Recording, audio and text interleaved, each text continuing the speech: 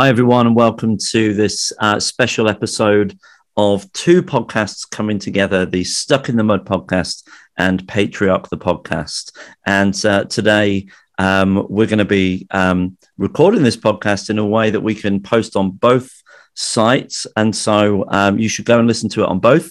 And before we get on with what we're doing and what we're talking about, let's introduce ourselves. So my name for all of your listeners is John Proctor. I'm the director of a little charity called Catalyst Youth Trust. I'm a writer, and I host the Stuck in the Mud podcast. Hi, I'm Colin Piper. Those who don't know me, and I work for a rather large charity, actually, to be honest with you, called the World Evangelical Alliance. Together with my wife, Melissa, head up the Converge, which is the global youth movement, bringing together the different youth movements across the globe. And I live in the Highlands of Scotland. It's what we call a Dreek day up here today. I don't sound Scottish. I'm actually from London, but don't tell everybody that up here. They think I'm Australian, actually. Really? Yes. So just for context, the reason why we know each other is because I started out in youth work 25 years ago, meeting this rather old-looking guy who apparently was only 35, but I met this guy, Colin Piper, and he took me in under his wing with a bunch of other people and taught me youth and schools ministry over a number of years. So that's kind of how we met. I remember you as this old guy. What are your recollections of that? Just really, you're going to go there, John? You're going to ask me to tell everybody what you were like, age 21. This is a safe environment, and I was 18. It's a safe environment. I was 18. 18, were you? Oh dear, this young lad. Gosh, actually, John is why I do youth ministry, if I'm honest with you. You see a lad like this, he thought he knew everything and no one else knew anything, myself included. And he made it very clear that he was God's gift to mankind. And he led us in worship with that attitude. He led us in youth ministry with that attitude. But actually, to be fair, by the end of the year, he realized there were one or two things he needed to learn. By the end of the second year, he'd forgotten everything and was in an absolute panic that he needed to relearn the whole thing. And that's why I love John, because the journey the Lord's had him on, it's just been amazing. And then John, you, Louise, family, you're amazing. Oh, bless you, mate. Do you know what? That's so funny, because that is so bang on. And I remember at the end of the first year, coming to you and saying, things seem to have gone wrong. Like, I don't know what happened. And you said something like, well, interesting, God's clearly trying to teach you something. And I sort of found myself saying similar things to other people, where in the back of my head, I'm thinking, yeah, you're a total numpty. And by the way, John, I was exactly the same. I just saw myself in you, to be honest with you. So, bless you. Well, listen, we were talking about doing this podcast, and then we kind of came up with this theme of coping with change, which is what we're going to be talking about today. And I certainly wouldn't kind of see myself as any great expert in coping with change, but I know I've had to cope with change. And I thought, and as we were talking, really good context to kind of ask you first, from a global perspective, what you're kind of seeing around the world and how people are coping at the moment. Well, John, we've focused a lot on change because we've had COVID, which has blown our norm apart. We've then got this war in the Ukraine here in Europe, which again has blown our world apart. But most of the world, of course, has been struggling with this for a very long time. It's only us in our complacent, comfortable Western context where pandemic, death, war are intrusive. For most people, it's the norm. 100 million refugees across the planet at the moment. Only a tiny percentage of those, tragic percentage, but only a tiny percentage of those are Ukrainians. These are people whose lives have just been uprooted, and they've been, they find themselves with nothing. And meeting guys in those contexts is the most harrowing and yet the most humbling of experiences, because you get to meet people who have lost everything. And yet in the midst of all that, of course, you meet those who know Christ, and nothing can disrupt them. And that's why it's humbling, because you realize, gosh, they have a faith, and I just wonder where my faith would take me. Now, we live in a Western world where we're having to ask those questions. What happens if there's another pandemic? What happens if this war goes on? What happens if it becomes nuclear? What happens if the cost of living goes up, that I can't afford the luxuries, I can't even afford the necessities? What happens? What happens? What happens? And then we have to ask ourselves, this big question is, will our faith actually survive? So we're living in this crazy context at the moment, which is on one level a nightmare. On another level, it's this most rich opportunity to dig deep and to discover what really matters. And for those of us involved in youth ministry to Next Gen, this provides the most exciting and yet challenging time out there, because our old way of doing things, just keeping the show on the road, running the Sunday night youth group, that's not going to cut it. It's just not going to cut it. But if we have courage, and if we're prepared to be honest and open and vulnerable, to step into places where people are hurting, then I think we have huge opportunity here. What are you seeing? Tell us what you're seeing in the beautiful part of the world of Stourbridge and Telford and wonderful parts like that. Yeah, well, I think one of the things that is really tricky is that knowing somebody like you really puts in kind of quite sort of stark perspective some of the things that kind of go on in a local community. But of course, when you talk to people in a local community, it doesn't matter in a sense whether it's on a global scale or on this kind of micro scale. The things that people are struggling with matter really deeply. And what I'm finding is that we're in this mode, and I'll talk as a kind of youth leader practitioner just for a second.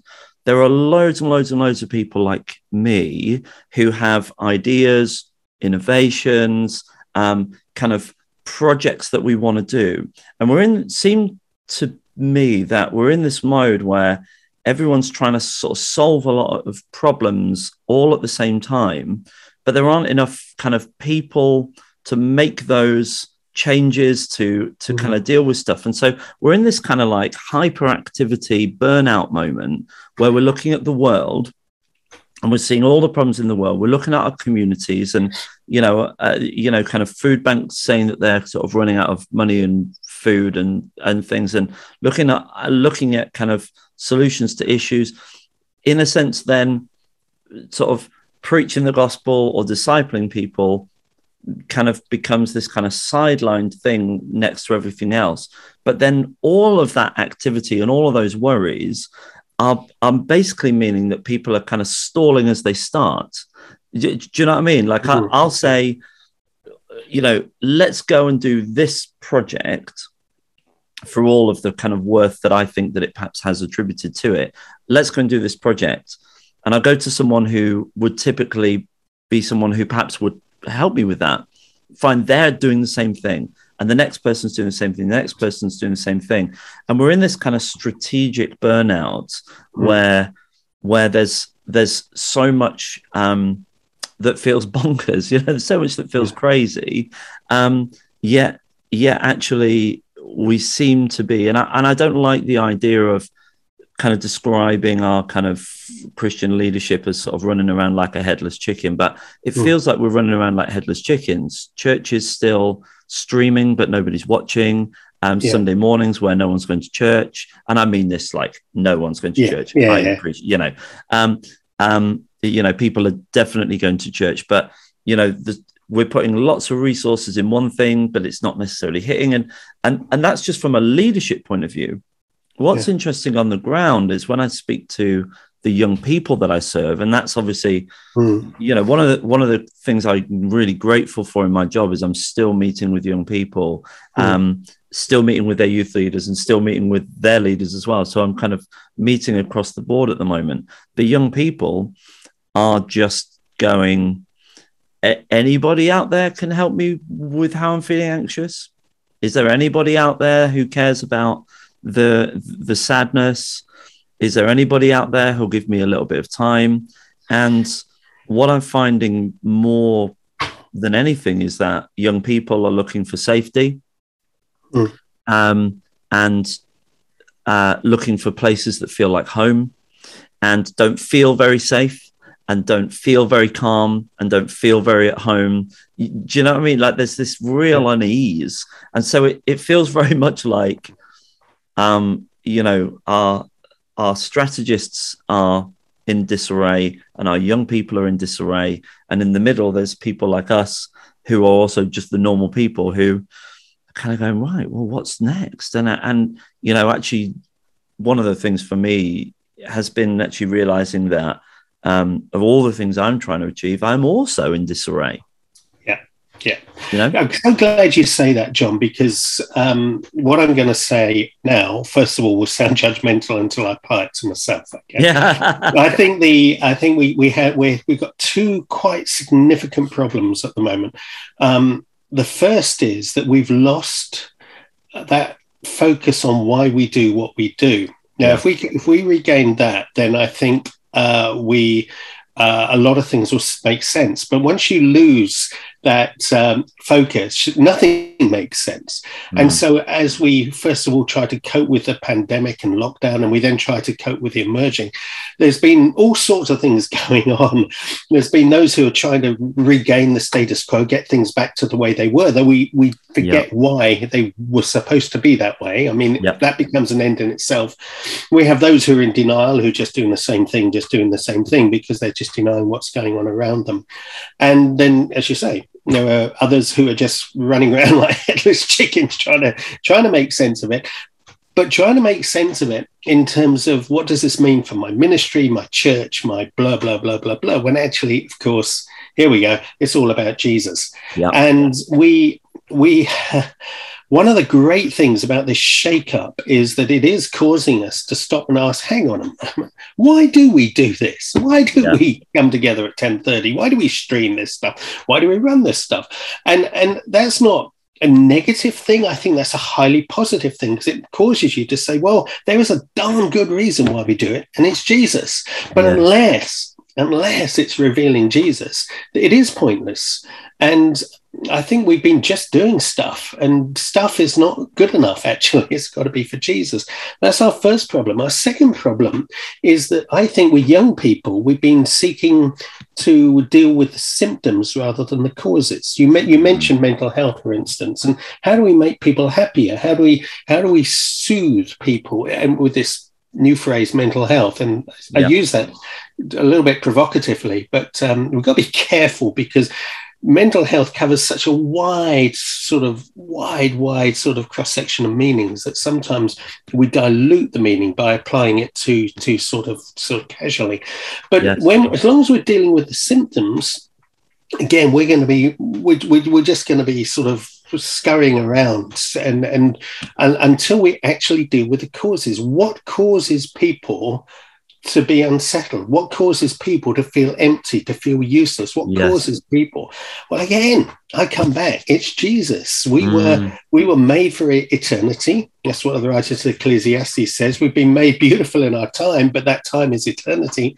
And so until we get back to those things, until we get back to ask the big question, we're not just about church. We're not just about youth ministry. We're not just about ourselves. And this is why I turn it on to myself, because I have quite a comfortable life, John. It may not feel that way at times, but I've traveled over 70 nations across the world. I've had the most amazing life in the name of Jesus.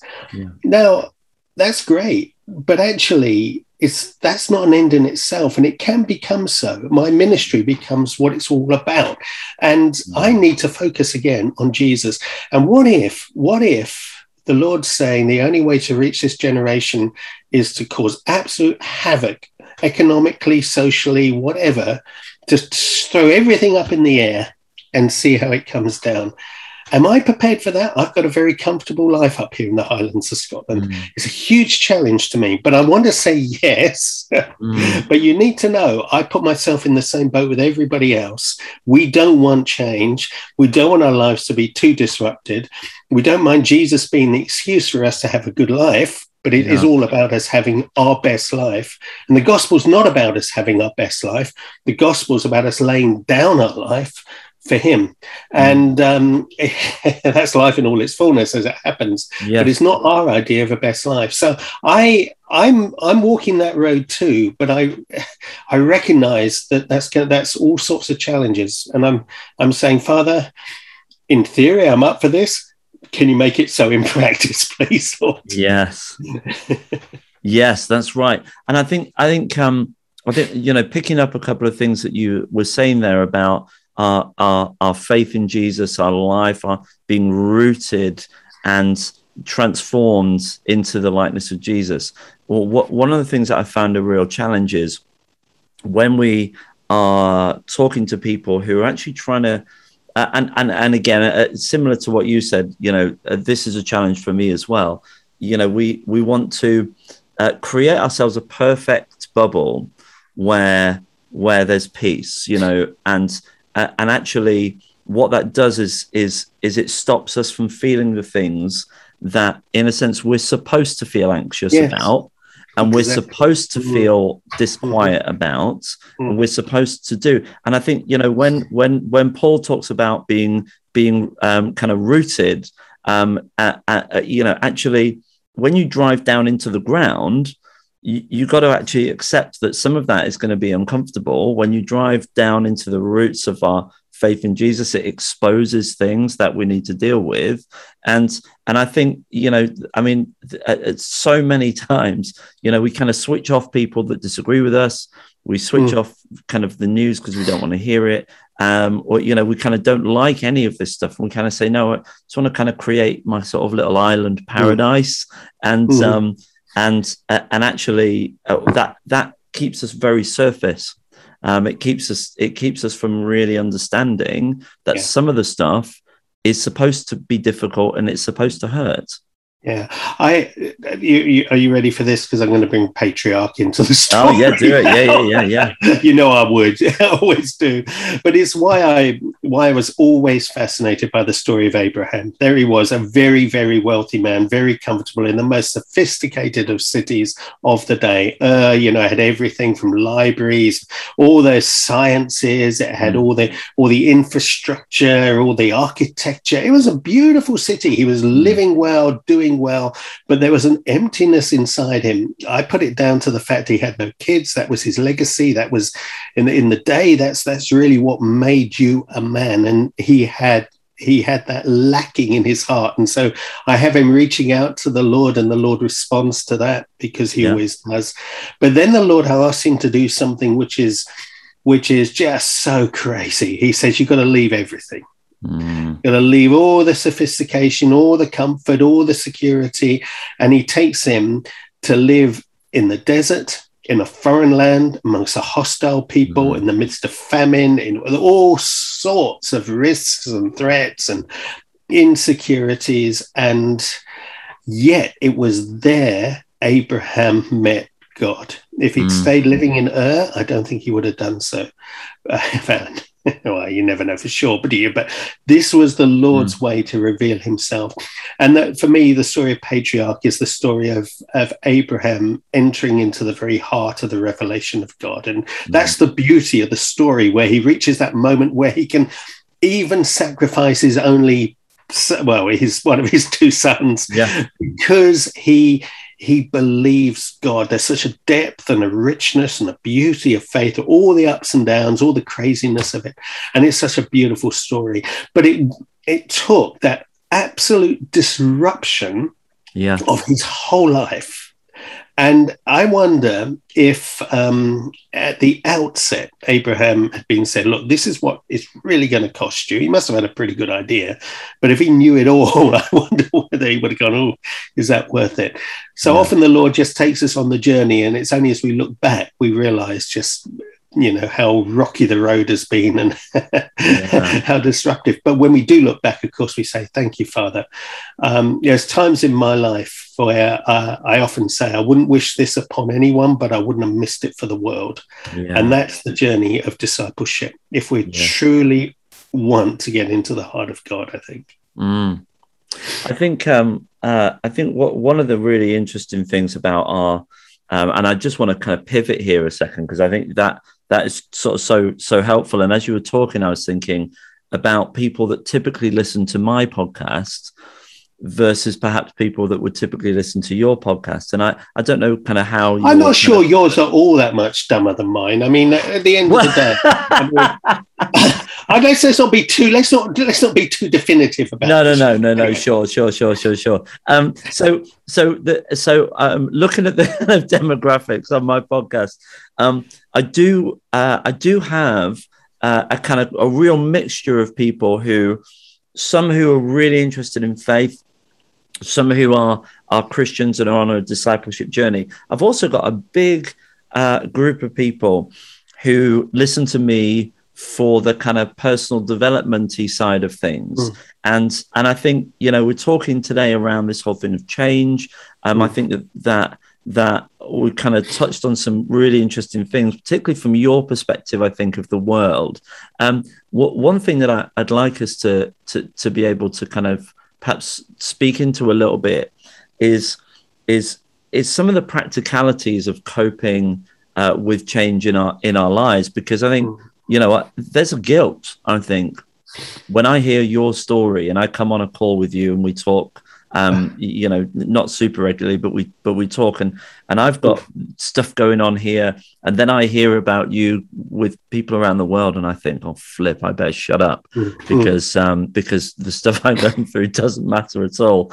But of course it does matter, and the people that are, I don't know, I'll use the example, but I don't mean it as a literal, my next door neighbors are coping with change and it's massive. And I think, how do we kind of apply this to someone who's in the middle of some crap and who's thinking, how do I get out? How do I cope with this? How do I get out of this? What should I expect?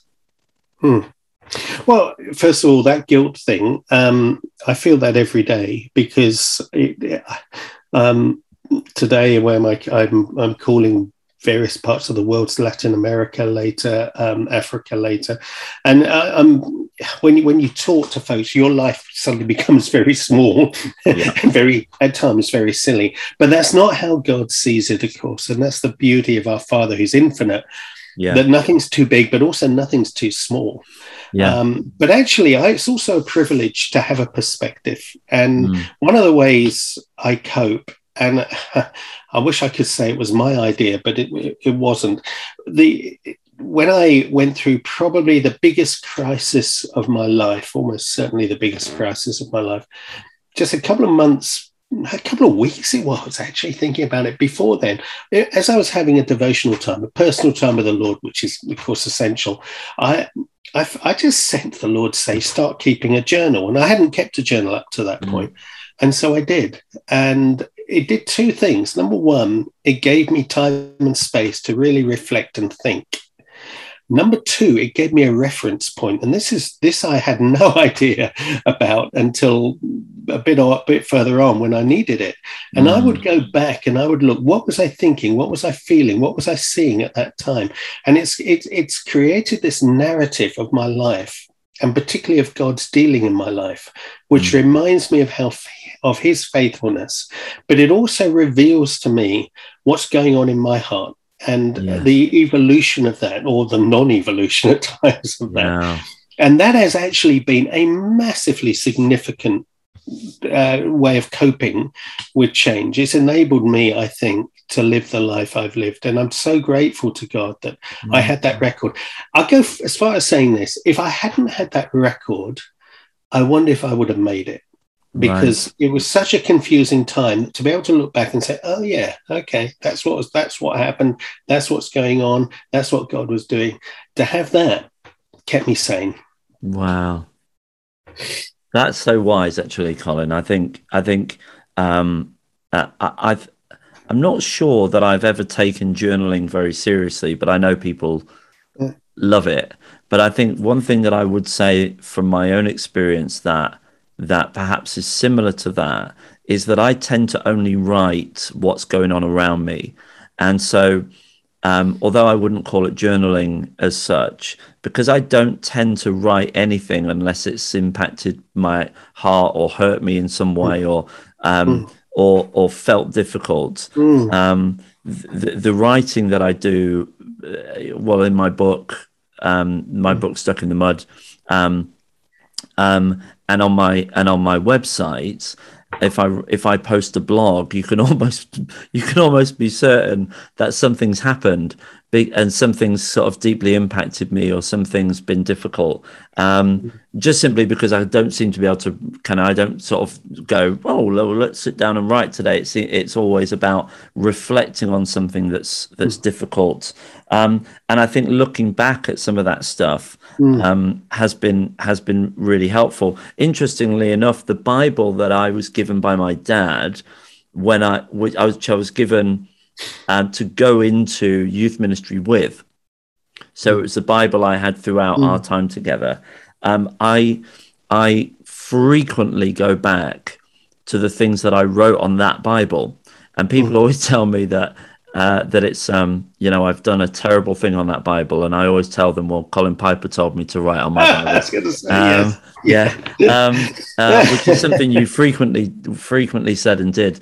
But I always wrote things that people had spoken into my life on that. I wrote things that God was saying to me on that. I wrote promises that I felt that God was speaking over my life on that. And I will frequently go back to that. In fact, it's just out of my life. It's literally just on the top of a bookshelf over there. I will frequently go back to that because that reminder is part of the anchor, isn't it? Yes. Yeah. I mean, so yeah, my Bible. I've had it. I bought it on the 2nd of October 1982. How about that? It's going to be 40-year-old, and it's with me every day, because it's not just God's word.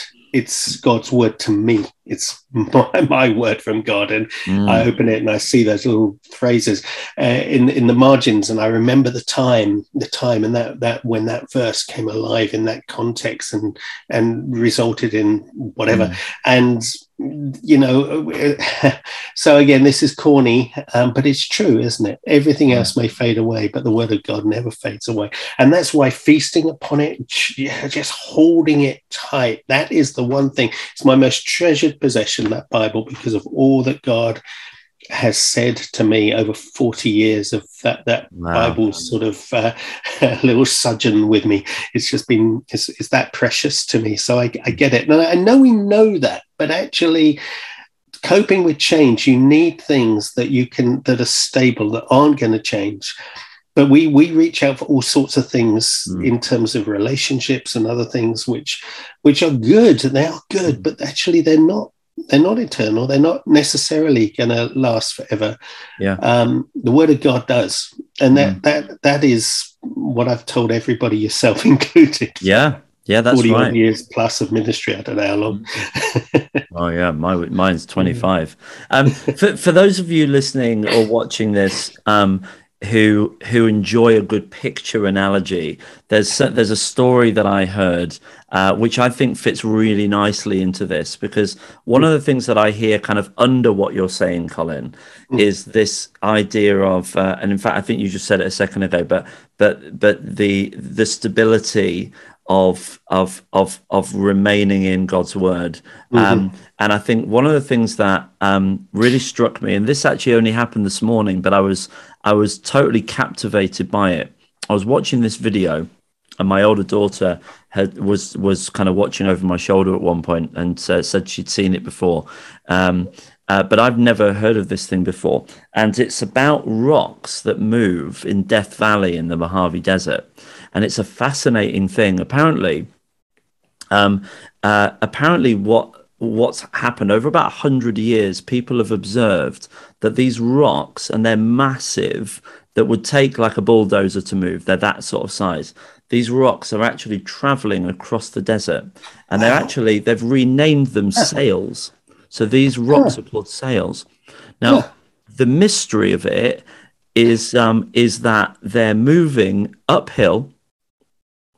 They're completely immovable objects, yet they are traveling, and they've been tagged with GPS trackers. They are exactly moving. And people have had theories about how this has been happening. You know, they thought maybe one of the theories was maybe there's some sort of animal. Another one was maybe there's this incredible kind of wind movement, like maybe there's gales that scream through this valley. Maybe that's what's doing it.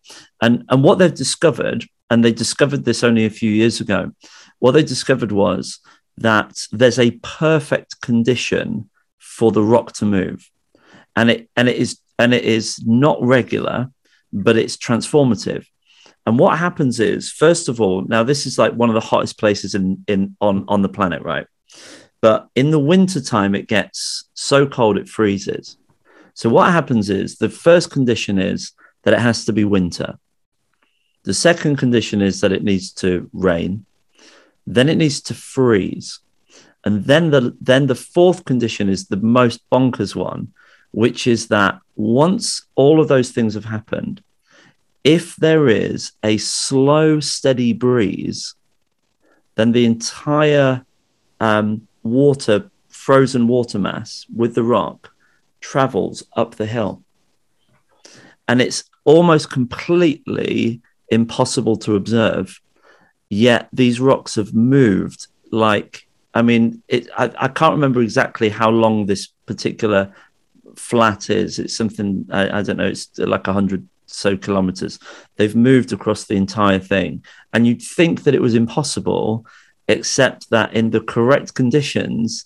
And what I loved is that if it was frozen and a gale, they wouldn't move. But the fact that it was frozen and there's this slow, steady breeze, it pushes the entire thing slowly up the hill. And that's the solution to the problem. It's this riddle.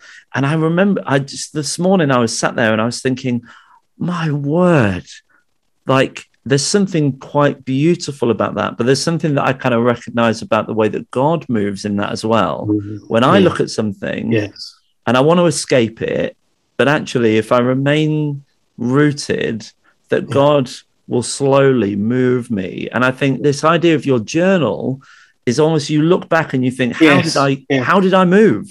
Yes, and you look back and you go, actually, it was this slow, steady movement of the spirit. Yeah. But it really struck me as a practical analogy of something that was really beautiful. Story. Yeah, I see that. I've never heard that before. But it is fantastic, isn't it? And here's the thing: it's God who gives those perfect conditions, because He's perfect. He is the God of all history. He's the hand. He's the one we trust behind everything. And John, that's a great story. I think we need to wrap up on that one. Oh, well, I mean, I think that's a perfect sort of place. I think we could talk for a long time, but I think how lovely and I mean, just kind of recapping, we talked about the guilt, we've talked about change, we talked about the world, we've talked about our localities. I think, I hope that for those who are listening, that there's been something today that's inspired you and helped you and encouraged you to allow God to do what God does so beautifully, slowly, carefully, but meaningfully in our lives. Yeah, and can I just say that all Patriarch listeners do have a listen to John in Stuck in the Mud, because he's got a lot to say now. He's not that brash 18-year-old I met those years ago. John, thank you. That's amazing. Thank you. And similarly to Stuck in the Mud listeners, go and find Patriarch the podcast. It is a brilliant story. I've listened to it and read it 2 or 3 times since Colin first published it, and hearing him read it is probably the best way to take it in. So go and find Patriarch the podcast. It's a wonderful story as well. So thank you so much, mate. Thank you. Take care.